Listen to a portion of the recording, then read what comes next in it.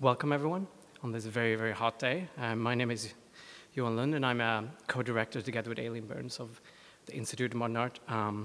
This is the last day of a show that I think both Aileen and I felt we hoped the day would never come where we actually had to close this show. It's been a year in the making, and it's been a pleasure to work with Hito Style on our first survey exhibition in Australia called Too Much World, which is kind of something that we were so happy that she chose that title because it's such a perfect title to describe not only her work, but kind of a sense that we all have of today of kind of overload, not being able to turn off, not being able to take a step back. Today we have two events, a talk and a tour. The talk starting imminently, and a tour at 3 p.m. with Susan Best, a new professor at QCA.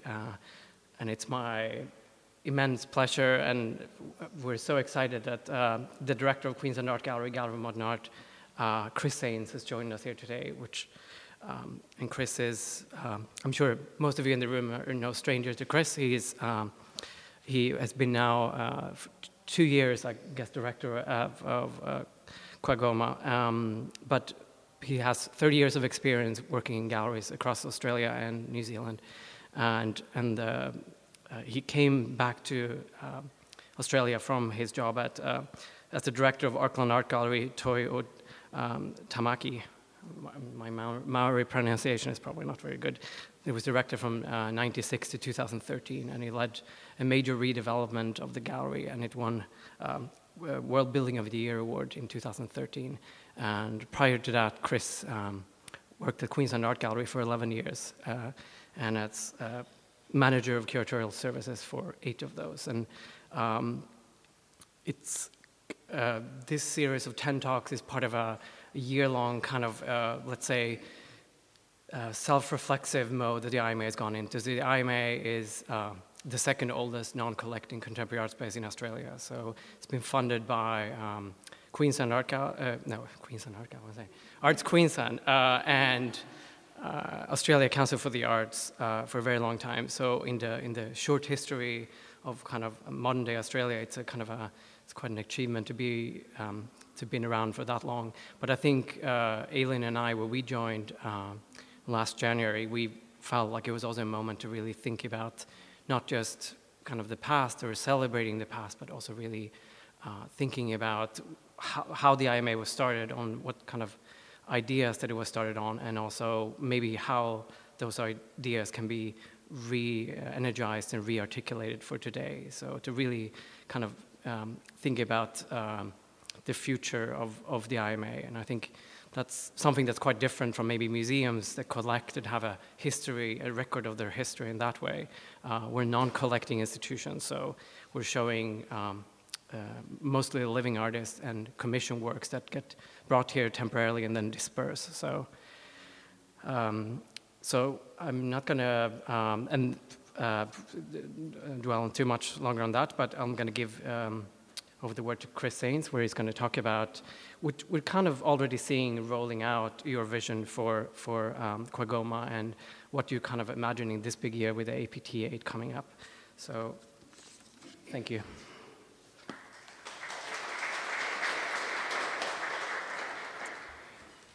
Well, thank you. I also want to begin by recognising the traditional owners of the land on which we stand and convey my deep and abiding respect for their ancient and enduring culture. In the spirit of reconciliation, as an Australian, I recognise the contribution that elders both past and present have made and continue to make to this place.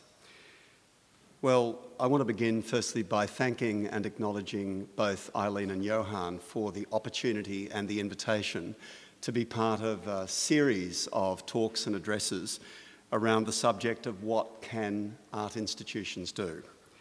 I want to tell you a little bit about what I think they can do and what it is I think we're endeavouring to do, particularly at QAGOMA, but I hope that also it's a conversation, particularly when we talk at the end of this presentation, that we can widen out beyond that. Art institutions can.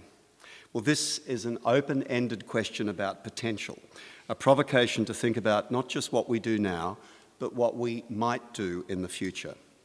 Major art institutions like Wagoma invariably operate in a context of multiple and shifting contexts. They can be cultural, social, economic, and political. All of those things, I assure you, bear upon all of our work in art institutions.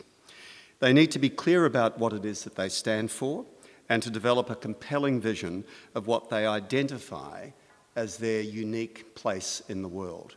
I think institutions without an understanding of their own role simply will fail and falter to project themselves effectively in a cultural context. Art institutions, like major museums, can of course do many things, but it's their choices and their delivery which ultimately define them. My own institution is fast approaching 120 years of age. Contrary to popular belief, it wasn't born in 2006 when Goma opened. It was actually born in a small back room in the town hall, the original town hall here in Brisbane. So it lay then at the civic heart of Brisbane, in the seat of its local government. Now, of course, it sits within the context of a state government. Since its establishment, on the provocation, incidentally, of contemporary artists of the day, people like Godfrey Rivers, its purpose has shifted just as our broader society has shifted from that point. Indeed, we open a small exhibition marking those founding years next week, almost a few days to the day in which the gallery first opened. And it will feature works that when you see them, look as if they might well have come off the line at the Royal Academy in London. There is enduring evidence that late 19th century art institutions in colonial Australia were very close reflections of their British progenitors. Look at Sydney, look at Adelaide, look at Melbourne, you'll see precisely what I mean. There is evidence too of a thriving art scene here, locally in Brisbane, producing very good pictures and objects, but more pictures, including people like Godfrey Rivers himself, much loved for the painting of his wife and some friends enjoying tea in the Edwardian era Brisbane Botanic Gardens. What this exhibition next week will tell us is that art institutions do different things at different times and in different contexts to fulfil different societal needs. What was needed in 1895 of a local art museum and gallery is entirely different to what's needed in 2015. Back then, they were places of quiet contemplation, study and learning, places in which to admire and delineate the achievements of great artists. They were cornerstones of civic pride, monuments to a civilising force among the rough and ruddy scrambling for settlement and new wealth. Their displays confirmed the harshness or beauty of the landscape. They could ennoble the human spirit and extend its horizons. They were not places, at least here, at that time, to be confronted by conflict and Indigenous dispossession. Moreover, they were aimed to elevate the gaze, not lower it. The primary social purpose of the art institution then was to speak with authority more than to challenge it, and to enrich more than to simply elaborate on the more contentious dimensions of contemporary life. The focus was overwhelmingly placed on the skill of the artist, his or her degree of verisimilitude to an objective or later a non-objective truth. Art and the fledgling institutions that served it, among them the Royal Queensland Society of Art, which began a bit earlier in about the 1880s, 84, 85, was more bound by academic tradition. Although that changed with the onset of 20th century modernism, in which the Johnson Galleries, as beautifully elaborated in a show that Nancy Underhill did last year at UQ Museum, also played a large role, although change was slow. My own gallery appointed its first curator in 1915 and its first director in 1949, the brilliant watercolourist and art administrator Robert Campbell. We've got some of his works in the collection. In fact, at that time, gallery directors were not art historians, they were not ex-curators, they were not theoreticians or writers. They were, generally speaking, painters and watercolourists. That's what most of them right throughout Australia did during that era. Over time, the Queensland National Art Gallery, as it was known then, faced, as it does today, many funding challenges, and it relocated physically many times to finally settle on the South Bank in 1982, the gallery of our contemporary generation. Well, that very short history might tell some of the story, but to paraphrase a recent Prime Minister, it's certainly not all of the story. The development of art in Queensland is no less indebted to places like this very institution here, which is also, as Johan said, about to celebrate its own major anniversary after 40 years, and again propelled into life through the agency and advocacy of contemporary artists, exactly as my own institution was. So thinking about Johan and Eileen's provocation, art institutions can, ? Has made me think even more about what we do now. I only went briefly back in time because I think it's important to move forward with one's eyes fixed firmly on the past as well as upon the future. In saying that, I'm actually recasting a Māori proverb that essentially says, we should move forward by never ceasing to forget where we have come from. I very much adhere to that proposition, and in many ways, all that I've tried to bring to Quagoma in my short time back here remains very alert to its injunction. For me, it's almost an axiomatic principle. You can't create new things without understanding the things that have gone before them. I think that's as entirely true of contemporary art practice as it is of almost everything else we do in the world. And because I was part of that past, for 11 years, part of the establishment of the APT, I was on its founding committee and worked on the first two. Part of Balance 1990, I think to this day one of the best shows we've ever presented at QAG. I feel really confident in my current role in shaping that future direction. I'm very attentive to the gallery's past in so doing. I haven't just arrived from Mars. I didn't just put my feet down 10 minutes ago. I've lived here, worked here. I know Brisbane. And so getting to re-know it and regain a bit of a sense of place that I had 17 years ago hasn't been as difficult as it was moving to to Auckland and needing to start from ground zero. For me, it was a tabula rasa. I'd never been skiing there. I'd never been on an adventure holiday there. I'd never had any good reason to go there. So I kind of landed cold. I'm sort of landing half warmed up, and on a day like today, a bit too warmed up, back in this city. And that's why I think I'm bringing a different perspective to how to shape that future direction and ambition of the gallery. Being part of the past, in fact, what I'm looking back to is essentially the things that we've been doing well and have done best for some 30 years now.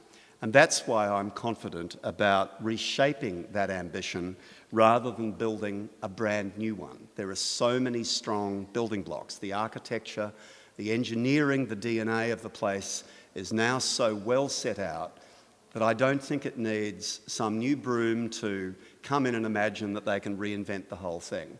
I think that's the hubris and arrogance of a lot of new directors, and I don't think it's something that plays as easily or as well when you walk into a new role in a gallery, and what you're faced with is, first of all, 120 years of collecting a whole lot of buildings, a whole lot of assets, physical and intellectual, built up over, in our case, well over a century.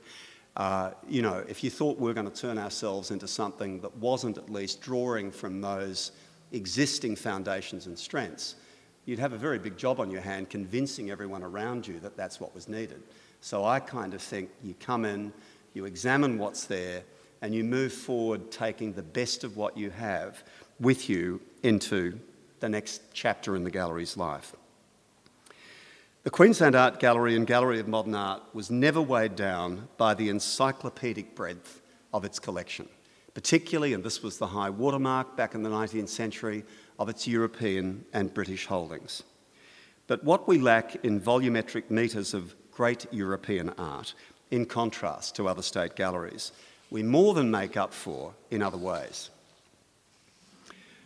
I was here 2 years after the Queensland Art Gallery opened. I arrived in 84, it opened in 82. I want to remind you, if you didn't recall it, that it was a spectacular building then, as I believe it still is today, but it has to be said it was decorated with a very thin strand of artistic pearls, particularly in the European area. It was a whole kind of masterpiece buying journey that the director of the day, Raoul Malish, went on to try and build some capacity. Tintoretto here and a Master of Frankfurt there. It's the kind of thing that Canberra did also, you might recall, back in the mid-80s. So this was an impulse to try and put some art on the walls that made Queensland look like it had a significant cultural legacy that it was building upon. Melbourne, of course, beat us to the punch by 20, 25 years. Sydney, similarly. So we were doing a little bit of catch-up. This is something that we're now 1982, but we were living in a sense in the mental construction of 2015. I don't think we do it that way, but I completely respect and understand why we had a crack at trying to get the gallery to be a little bit up to speed with galleries of other states. This was also about state pride, having a gallery in which people could take as much pride in the collection as the changing landscape of exhibitions.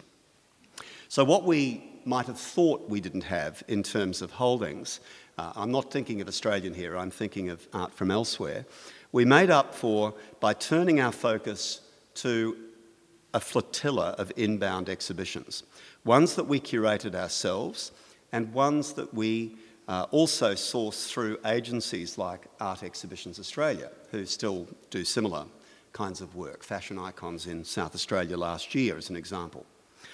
And we became very good at those shows. We had great space to work with, some of the best in Australia, and we had a strong design ethos.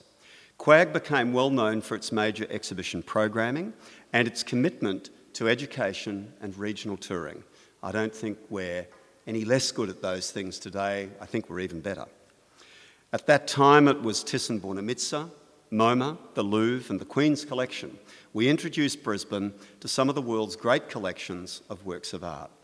We also curated major exhibitions of Matisse and Renoir, among the first of their kinds in Australia, so it wasn't all single-sourced loan shows brought in boxes from somewhere in Europe or America. We also curated, I then left the gallery to lead, as Johannes mentioned, the Auckland Art Gallery Toi o Tāmaki, a role that took me away from Brisbane for 17 years. So, like Sleeping Beauty, I went to sleep. I no longer looked toward Brisbane, or at least only occasionally. A good friend of mine ran this place for a while, so I'd often come over to support his shows. But really, I wasn't apart from the APT, I wasn't hugely aware of what was going on. I was at the opening of GOMA. I knew that made a huge impact on the local contemporary art landscape, as it continues to do to this day. But I had bigger fish to fry on my own home front, so my interest in Queensland was just part of a broader interest in what's going on in Australia. So when I returned here, I think a very different person as a result of that Auckland experience. I found an institution that was more than doubled in size, in staffing, I might add more than tripled in budget, and of course considerably larger in its program reach, thanks to the ambition of that GOMA building. That is a great legacy for this city, of which others, I can assure you, both around Australia and in many parts of the world, still look with immense envy to this day. QAGOMA, through the continuing leadership of Doug Hall, who first appointed me to my collection management role in Brisbane, and the more recent impact of Tony Elwood, had changed dramatically. We were focused on the contemporary, and we had consolidated the APT into one of the most influential exhibitions in the world. When I arrived here, we were at APT 6, and later this year, November 21, we open APT I should have said 7, we open APT 8. I've talked a little about where it has come from, and you will know as much as I, that is the gallery, and the recent gallery, if you will, and you will know as much as I about where it's recently been. But what I want to focus on for the next part of this address is the future, the kind of things that I think interest you all and certainly interest me. In that future, which I described in quite a bit of detail in an address of early September 2013, in a public statement which is still online, I'm still there to have my feet put on the fire and tested against it, I said that our gaze will be strongly focused on the art of today in our region, those two things. Almost everything we do over the next 5 years will be curated, developed, designed, produced and delivered in-house. Almost everything. There's only 3 things I can think of in the next 3 years that won't come through that engine, that process. Now, I want to emphasise that that's not a change as a result of economic exigency, i.e. less dough, do it differently. That's not what's driven this. It's one born, moreover, of a deep desire to celebrate the best of what we have to work with here in Brisbane, particularly, obviously in this case, at Quagoma. In that, I include the remarkable contemporary collections we are building and have built over the last generation. And I also include an incredible team of professionals that make that organisation do the things it does, and I think make it hum. So rather than see constraint in our future, I see possibility. In fact, I'm a bit cheesed off that I was beaten to putting on a show called Optimism, because that's what I have about the gallery and that's what I see in its future. I'm incredibly optimistic about our future because I have a very deep-seated belief in the capacity of our curatorial and wider teams. We are good, as this institution is, at many things. We have a leading edge at some of them, and I think we are genuinely world leaders at a few. I would cite within that the 17 years of work we've done developing a world-class children's arts centre that is now studied by other museums trying to build exactly that. I took a team from Auckland over here 6 years ago to do exactly what many others have done from other institutions since I've arrived here. That's only one example. I think our Cinematheque, there are other programs as well, and more particularly the Asia Pacific Triennial, in which we really do occupy a space to which the world looks and has high regard. So on to this substantive question, what can this major art museum be? I've got a few ideas, I've got a few things to share. You may have heard some of them. I don't think you will have heard all of them. I think one thing we can be is content curators. We need to be exhibition makers and we need to be masters of our own curatorial destiny.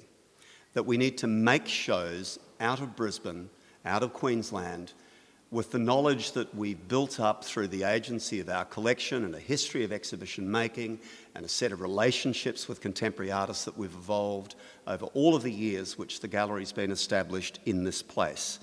I guess a shorthand way of saying it is we need to own our destiny, not buy it in or procure it from somewhere else. Examples of this, not all of which I'm in any way responsible for, so it's not my point, but recent examples overlaying my tenure in the job, would begin with My Country, a show that Bruce McLean did.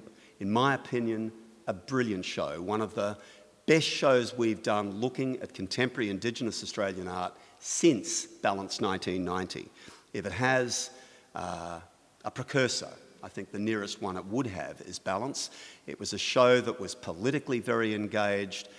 It told a strong story about the critical role that contemporary Indigenous practices played, more particularly for this state than any other part of Australia. And we acknowledged, I think, and celebrated that, as well as rose to some of the challenges that presented to non-Indigenous Australians in so doing. Another example would be the big exhibition that we did of Sai Guo Chang's work, about a year ago, Falling Back to Earth, curated in-house by Russell Storer, who sadly has been poached and is now up at the National Gallery of Singapore, but that too, for me, says something about our reach into our region, so I think it's a good thing, notwithstanding we all miss him. And what we did with that show is a lot of what we've done through the story and history of the APT. We've worked with younger artists, as Si was back in 96 and 99 when he showed in the second and third APTs. We've developed longitudinal relationships with artists like Si that have ultimately resulted in us being able to get access to him at a very moment when he occupies a pretty high point up in the pantheon of global contemporary practice.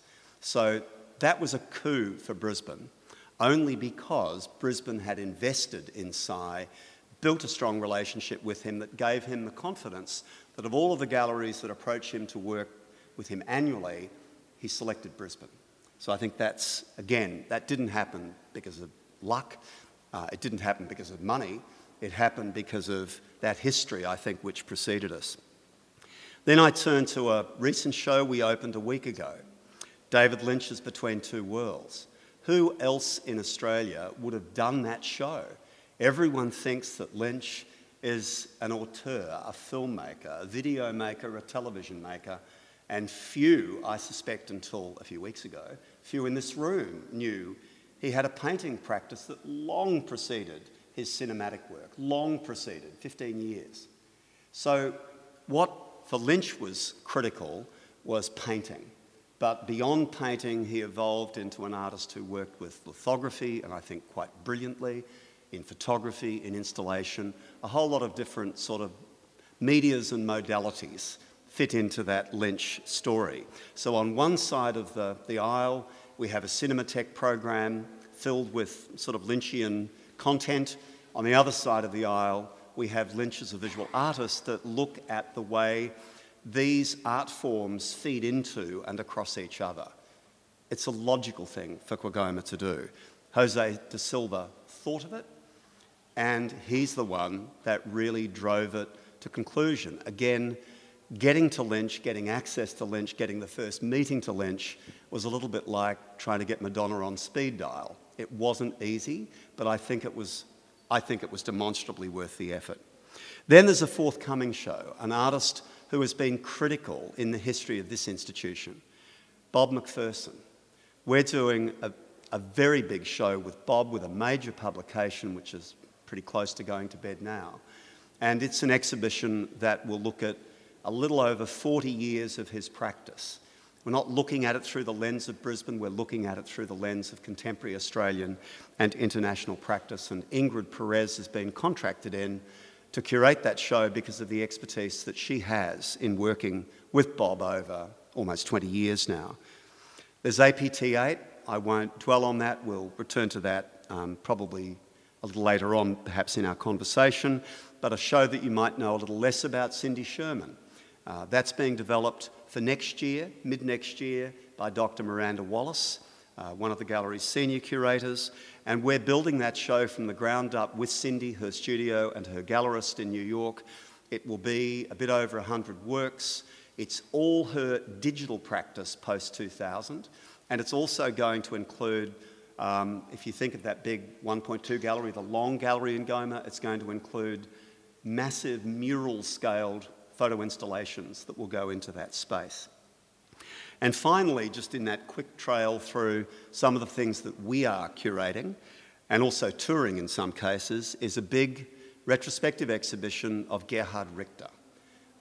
This is something that we've been working on for well over a year and a half seriously.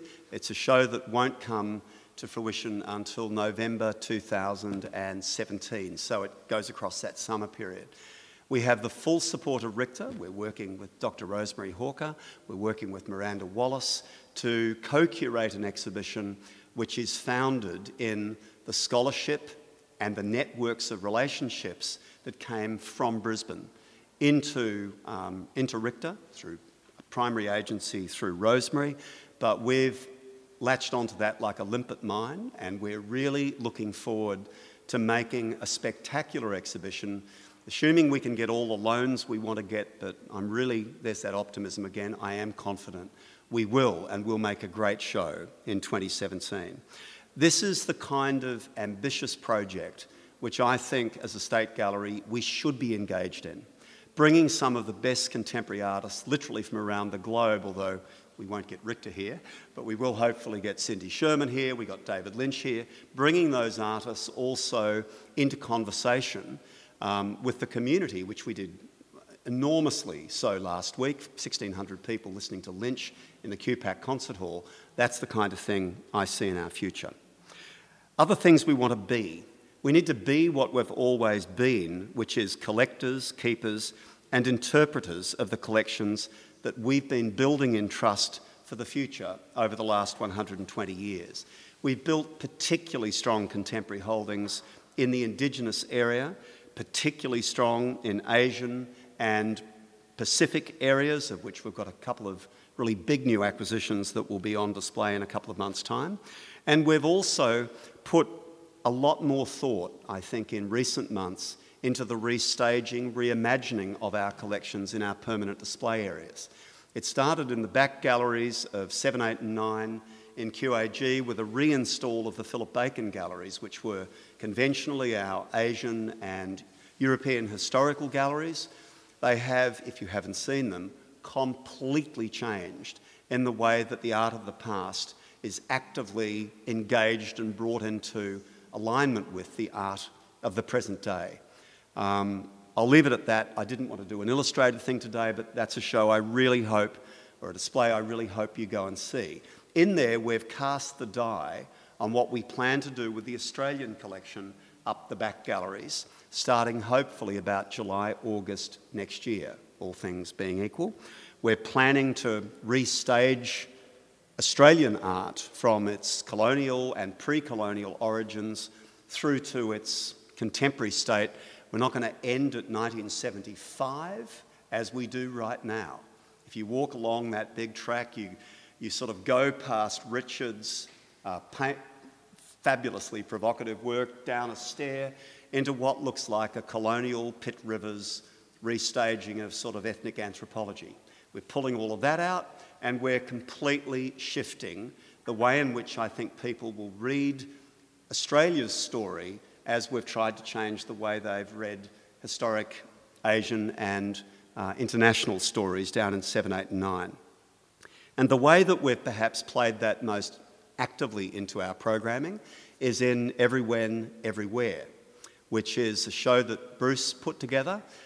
It's a commitment which I want to make, an enduring commitment to putting contemporary Indigenous practice and the modern and more historical traditions that we can represent that feed up into contemporary practice at the very threshold, the Melbourne Street entry of QAG. We are unambiguously putting First Peoples practice first in that building, and that's where it will stay. It won't be coming down for the APT, it won't be shifting around. Of course, works in it will shift, of course, but that's going to be a locked-in presence for the contemporary art rather than the more mobile, changing exhibitions that we've run through both buildings. Although, admittedly, up in level 3, there's always been contemporary Indigenous practice. The current terrain show, I think, illustrates that extremely well, a show of Diane Moons. So collections and how we build them and how we interpret them, the commissioning of major works, which is part of what we do, the acquisition of ambitious works like Robert McPherson's Bostrovers. That's the largest work, I don't just mean physically, we've ever acquired by a living Australian artist in the gallery's history. That was only 12 months ago. Another thing we want to be is collaborative and consultative in the way in which we develop contemporary culture here in Brisbane. We want to work with artists, both local, national and international. We want to work with institutions, from all of those areas as well. And we're working even more and even closer, particularly with regions in the Pacific. We've just sent our first show ever to the Auckland Art Gallery. No, it wasn't really that hard, I get that, but it's the first time that we've taken Indigenous art on large scale. This was the My Country show over to another gallery outside of Australia.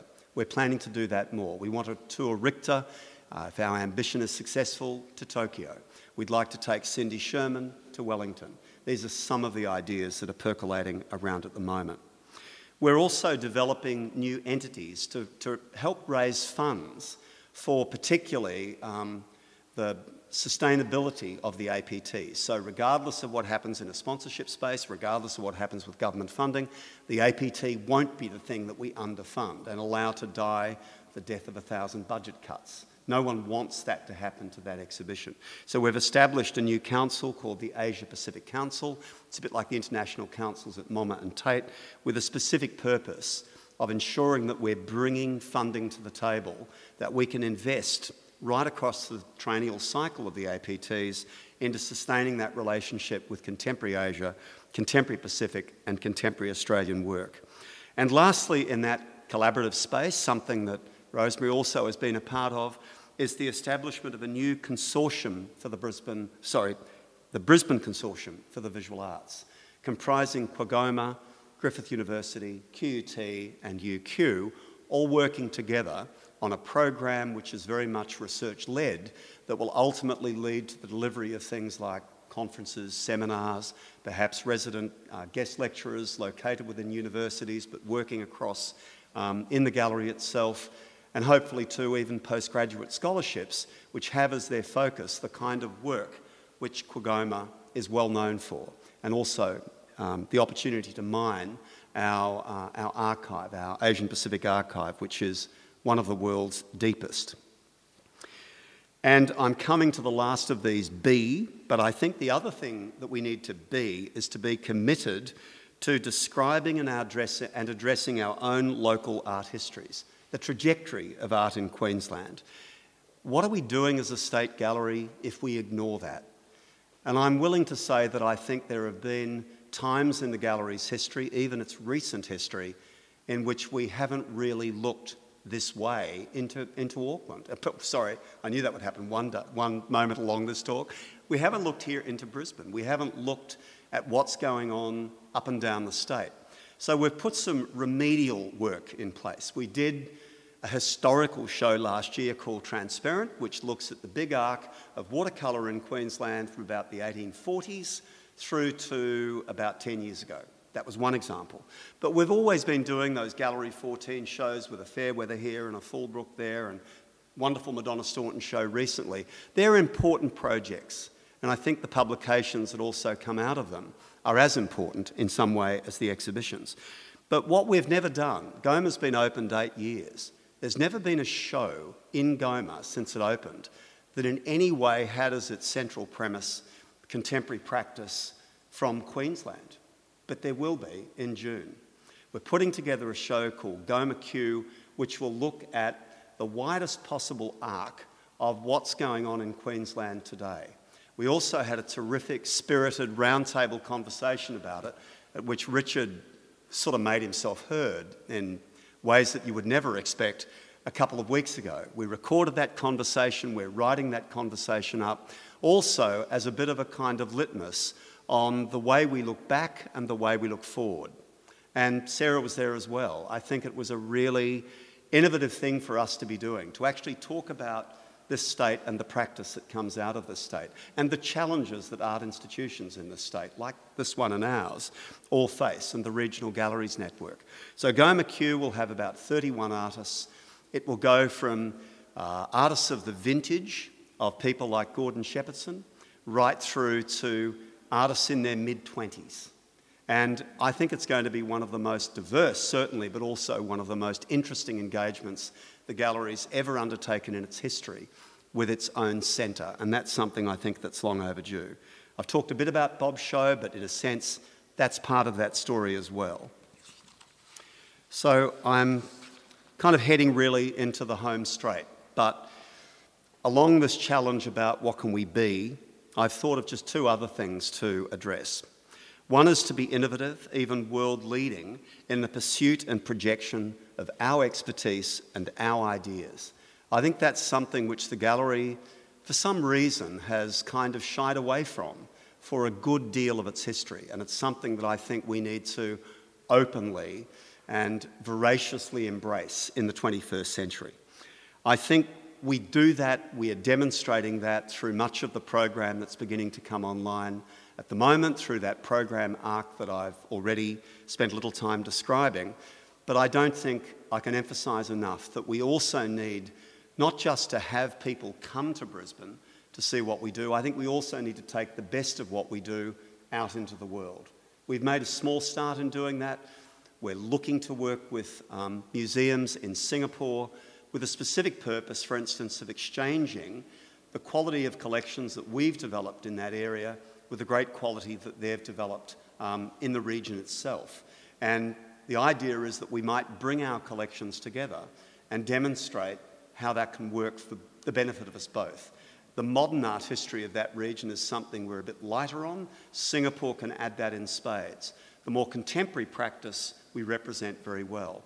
And another really good example, a project that Reuben Keehan's working on called A Time of Others, which opens in Tokyo in about 2 weeks' time. We're working with 4 institutions across 3 countries in order to bring, again, a kind of a snapshot of contemporary practice from the region, which is also drawing up from our own collection and putting it into context with the collections of the other institutions with which we're working. That will in turn cycle back to us toward the end of next year and will make a really interesting sort of punctuation point post-APT8. So that really does demonstrate, I think, this level of engagement with the region that we're trying to create. Well, that's probably for me the main kind of ideas and thoughts that I wanted to talk to in response to the provocation that I was given for this talk. And what I've talked about is about content creation, about the way we develop our collection, about the way that we collaboratively work with others, the way we commit ourselves to our local history and don't eschew it, thinking that everything else that's good comes from elsewhere. And I think more fundamentally, to be a highly engaged and innovative institution that is constantly trying to push its own envelope, not content with the last success and the big number attracted to whatever spectacle, but an exhibition which is seriously engaged in the business of creating a real centre of gravity for contemporary art and art more broadly here in Brisbane. Thank you.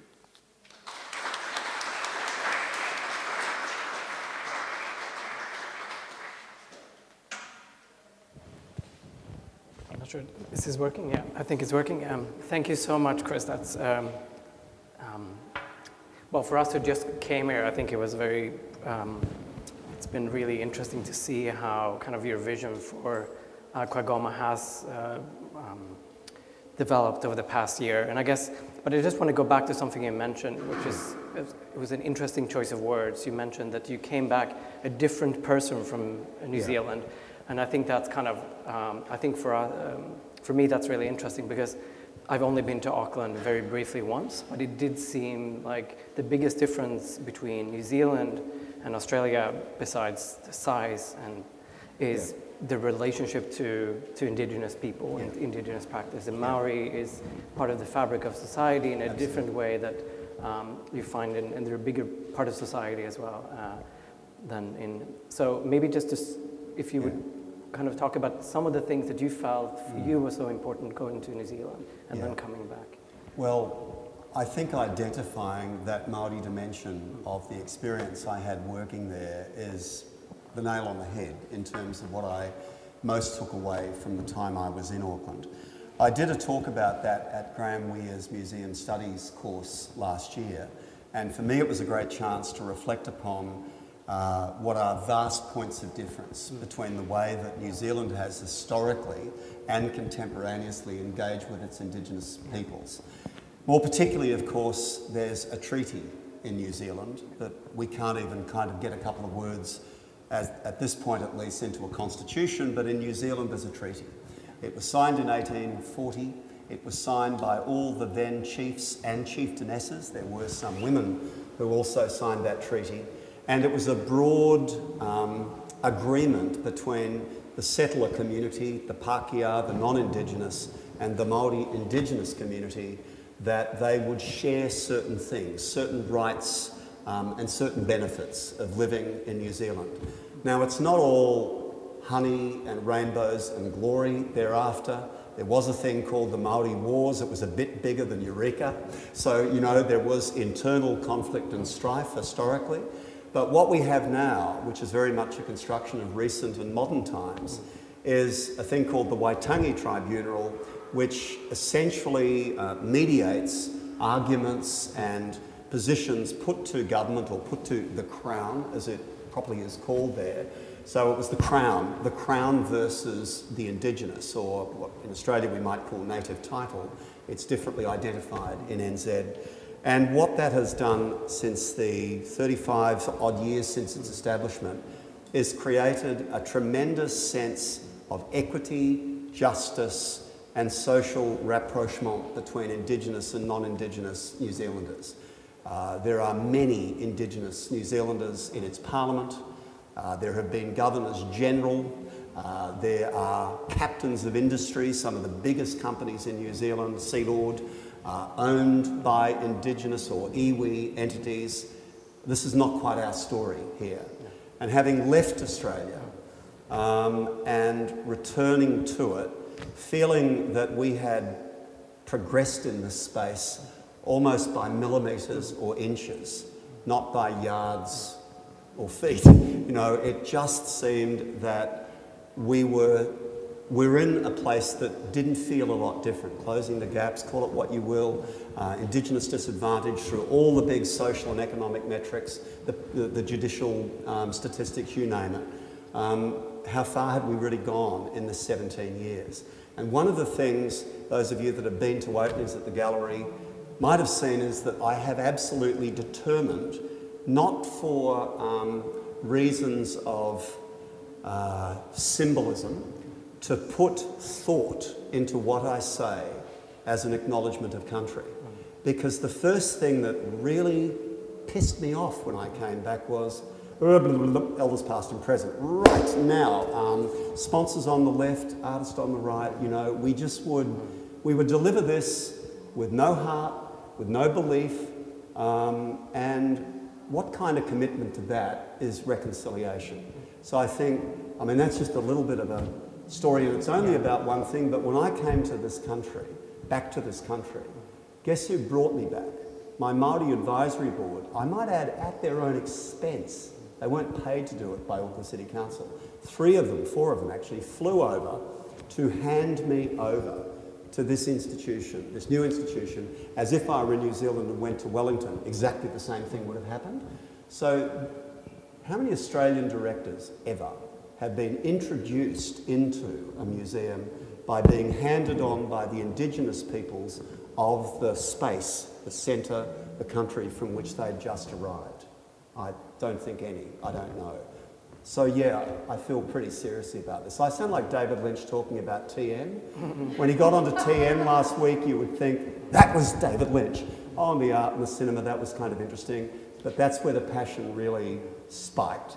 Well, for me, it spikes in that Indigenous reconciliation space. And I think it's very clear too. I think both Aileen and I were so excited by the everyone, everywhere rehang it, putting that right by the thing you know, because people end up, we know this from kind of working in galleries and museums, people end up in the shop or the cafe, the last thing they do. So it's the first thing they see, it's also the last thing they see when they leave. And I think that was a very incredibly exciting in the way, kind of putting Richard Bell's Tent Embassy, for example, like that, with very, you know, humorous but also very difficult subjects being tackled. And I think that's good. I think unlike the IMA, which is an institution that our main audience is people that are culturally curious and are in the art, Quagoma gets a general audience, people that might not kind of come across these messages otherwise. We're preaching to the converted here sometimes, it feels like, but you actually have a chance to speak to people that are maybe just on South Bank to kill some time, you know. And I think that's very, very important. And I saw the Aboriginal flag was actually flagged outside of Quag the other week, which is also... I wish we had 4 flagpoles. I go out to the university and see the Torres Strait Islander flag on the top of the Forgan Smith building, and I think we could do another flagpole here. because Queensland, of all states, has 2 Indigenous communities.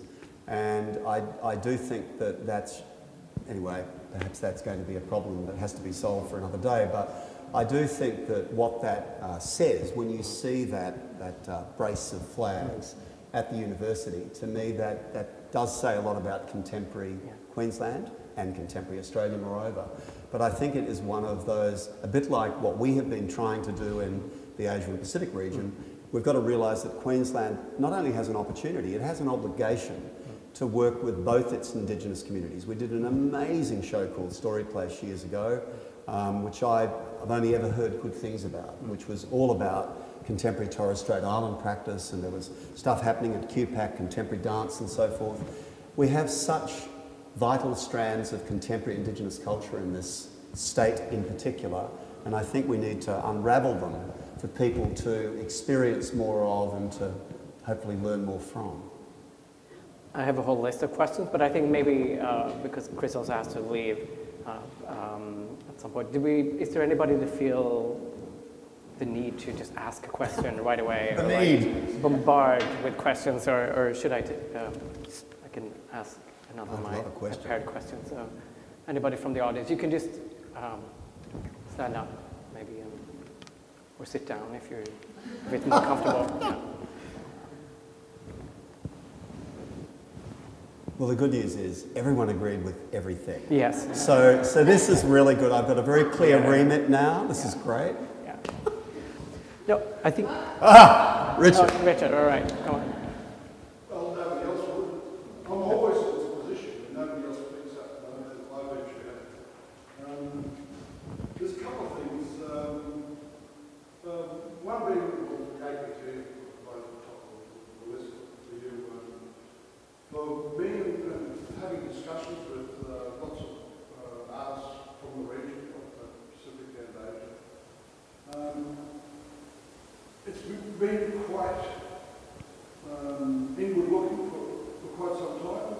I think with the curation of the APT, I'm wondering if in the future there will be other curatorium, the idea of curatorium happened in the early 80s. Yeah. Whether you look at that idea or you look at seconding a curator, a big name curator coming to work with the gallery. These sorts of things, because I think with a museum here in Australia, with essentially European staff that are looking at Asia Pacific, I think that's kind of fucked up. I'd be looking more, asking whether you're going to be looking further from that. The other thing is that there's been shows on North Queensland, the Torres Strait, nothing on the South Queensland.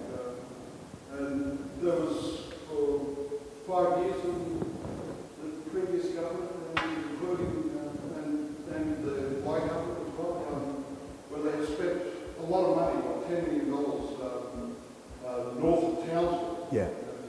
And none of that, north of Mackay, I think it was. None of that money actually came to us. So I'm just interested if the gallery is interested in putting on a show of urban arts from the south. Well, you've asked a few questions there, so I'm going to start with the first one, which is about the curatorial model.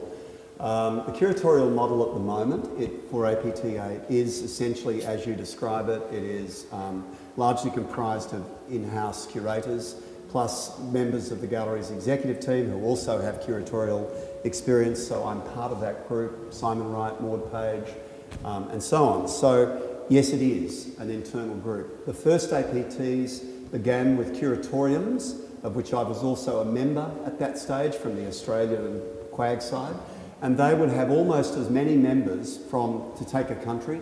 There would be as many Korean curators as there were Australian curators of contemporary Korea. That's how it all started. And the truth is, by 1999, it became so unwieldy that something like, I'll get the number wrong, but it doesn't matter, it makes the point, about 65 curators worked on APT9. It kind of got a bit nutty, and so the gallery then sort of honed it back in and largely took a bit of ownership as well, because it also was saying a bit what I said earlier in my talk, that when you've developed some skills and some capacity and a good understanding of a region, why wouldn't you want to author the story of that region's art? Because it's interesting that what we might do with Singapore or Burma or somewhere else is not what a Singaporean or Burmese curator might do of their own culture. And that's one of the things they tell me they love about the APT. It has a kind of independent eye. The other thing it does is it has an eye to Australia, which is often overlooked. We've only ever shown 4 or 5 Australian artists in the APT in each consecutive term. In the next one, we're showing 13. So there's a change. We're pushing that Australian position much more deeply into frame than we ever have before. And although all of the curators this year are in-house gallery curators, we've got a series of about 6 interlocutors from different regions with which we're working, like West Asia, where we're getting very strong input and advice from those interlocutors about the best mix of works from those parts of the region. In the future, we might do something, I mentioned Singapore, we might do something which gets into almost a collaborative curation of the APT with another institution who we line up with. That's not a big announcement, that's just a purely speculative way of thinking about it. I wouldn't want us to see our lens getting narrower and narrower and narrower with the same people doing it year after year after year. I do think you've got to disrupt and refresh. Over in Auckland, I started at Auckland Triennial. That always had a new curator every time. Hu Han Ru did the last one. You know, we had some really pretty impressive international talent over time work on that show, and it completely changed the tenor and nature of the show each time a new curator came in. But I also think you've got to be careful you're not doing the FIFO curation, the fly-in, fly-out stuff. That's all very well in the 90s and the 80s. It doesn't stand for today. And where the gallery really does have a position of influence and differences, we travel constantly into the region from which we draw the contemporary work back into Brisbane. We have relationships with curators, art spaces, institutions, artists that are very wide now and very deep. And if we didn't play that active role of a bit of in-house ownership, I guess, then what would happen to that expertise? It would fly off when the contract curator flies off. So I think there's pros and cons, but I generally agree with what you're saying about the need to keep disrupting, to keep mixing up the curatorial voices. Yeah, well, so, with the Sydney Biennale, Yeah. the Biennale, the people who run the Sydney Biennale, they're not actually Sure. an institution. It's basically Sydney Art Inc. But not forgetting the Sydney Biennale isn't a And they museum. actually have Yeah. really big input into what Yeah. goes into the shows and those Yeah. things. There's a lot of negotiation Sure. there. So I don't see... I get that, but the Sydney Biennale is not the same model. An independent trust run it, and they place it within a set of art institutions and a set of open public spaces and Cockatoo Island and what have you. And the art isn't collected as well. What we do with the APT, which is why we have the strength in contemporary Asia and Pacific, is for 22 years we've been collecting from that event. In fact, about 60 to 70% of what we show we buy. And that's given us, if you like, we've brought our history with us. The Sydney Biennale's history remains in the memory and in a catalogue. The history of the APT remains in its collections, and then they're remade into shows like the current... Yeah. So I mean, there's different models, I think, for different... Yeah. No, I have completely taken on board what you're saying. And as for the South East Queensland show, you brought that up at the Goma Q discussion we had. I do think that's been a bit of an oversight. I do agree with you that we have spent most of our time and money on the CIAFs and the initiatives that have happened up far north. So I think as Goma Q is about redressing a bit of an imbalance, I think there's probably a few other imbalances within the imbalance that we could also look at.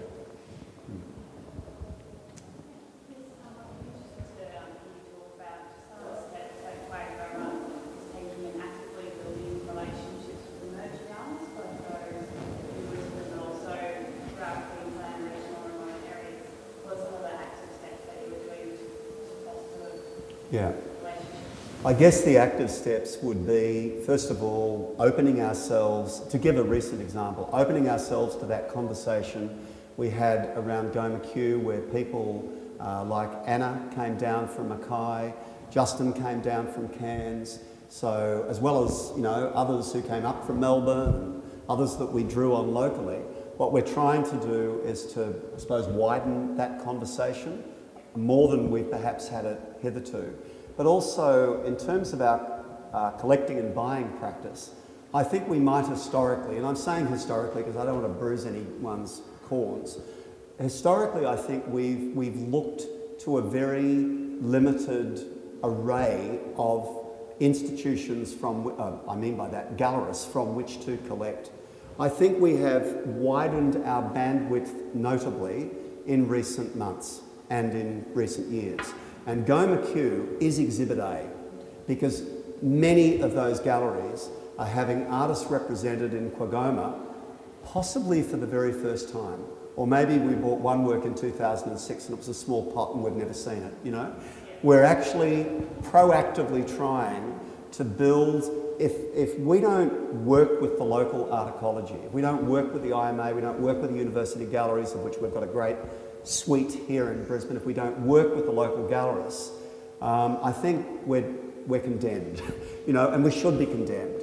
We've got to open ourselves much more to being criticised as well for the things that we do. Maybe that's why our conference dropped off with the APT years ago, but we're bringing it back because there needs to be a forum in which there can be an engaged and critical discourse about the practice of the big institution, because it gets the money, it's got the staff, it's got the capacity. I think it has to be open to being questioned. Now, sometimes that's deeply uncomfortable, like it is directing any institution or any organisation, but I think without that discomfort, you learn nothing, and you just simply repeat yourself, which generally means your audience switches off quite quickly as well.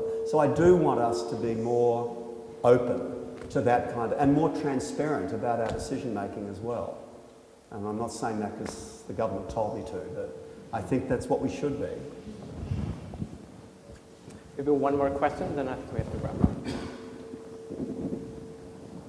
Anyway, I think I'm very excited to hear that, because I think that's essentially does, I think, both from kind of the sector and I think from the audience in general, if you call it general audience, I think there is this kind of sense that Quagoma and like all of South Bank is a bit of a monolith. You have like QPAC, you have Goma. It's very big institutions which are sometimes almost like daunting to walk into. I think it's kind of like no matter how welcoming you try to be, people can still feel a bit scared, a bit uncomfortable walking through the doors. And I think that's kind of, and also for artists to feel like this is a place that they might show one day. It's not just a place where you might show after having worked as an artist for the whole life, And I think that's kind of, but of course, on the other end of the spectrum, of course, as an institution like the IMA, like what Goma is doing is something very, I think, very good, but it's also a kind of a trend that's happened globally within museums. We're working with younger and younger artists in a way. So this traditional maybe step of like younger artists working in certain spaces and then gradually kind of advance to bigger and better spaces. I think that's kind of, that's out the window, and there's pros, but also of course cons to that, because it can undermine the logic of spaces like the IMA or even like REs, like that have kind of, are working with people in the beginning of their career, or taking risks at people when they're in a very kind of difficult stages in their career. So I think that's something that we know you're aware of, but it's also something that I think it's also, when a big museum like Quagoma tries to kind of do a bit for everybody, it kind of, it can easily also, because of its resources and reach, can also kind of accidentally kind of pull away the rug from other institutions and their logic for being funded. So that's something that I think it's happening, especially with big institutions like Tate and MoMA, who are kind of engaging with art, even just from right out of art school, and showing them in big ways, and then maybe not showing them again. Like there's no kind of that same kind of commitment that I think in the IMA's case, Robert McPherson is the kind of maybe the most prominent example. He had a second show at the IMA, and he showed with every director over 4 decades. That kind of commitment from a non-collecting institution is very rare. Mentioning MoMA makes me think of MoMA and PS1 and Quagoma and this place. What's interesting is that over the last 20 years, what happens in a PS1, what happens in an IMA, what happens in an art space is kind of converging closer to what happens in a big collection-based art museum. Art museums are becoming a bit more, they're not the same as, but a bit more like art spaces, and art spaces are becoming a bit more like art museums. Institutional, and some directors take them further down that track, some directors on either sides, and some sort of pull back from it. But I was around in the early 80s when the IMA was doing stuff that I can tell you that QAG wouldn't have done in 100 years, it felt like then, but actually within 20 years, it's, you know, that situation has reversed. Yeah. And we were so far apart in what we were doing then, but we're actually quite proximate and complementary in what we're doing now.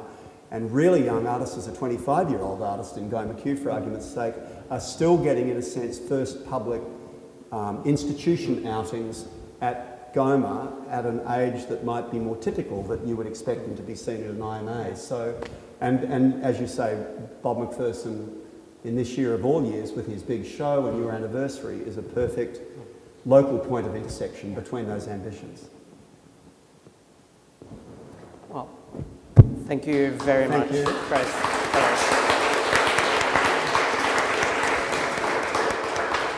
For being so generous with your time to come. We know this is like quite a, and we first invited you to speak actually next spring, and then we recently just said, no, can we do it in March instead? And of course, this is like, it's a testament to your commitment to I think, art and to kind of, you know, really sharing your ideas with the audience that you just said, yes, I'll do it on a Saturday, but I have to leave because I'm doing, I'm having also a day with my family. So it's we're very happy that you could take some time to come here and share. Thank you. Thanks for coming. Thanks.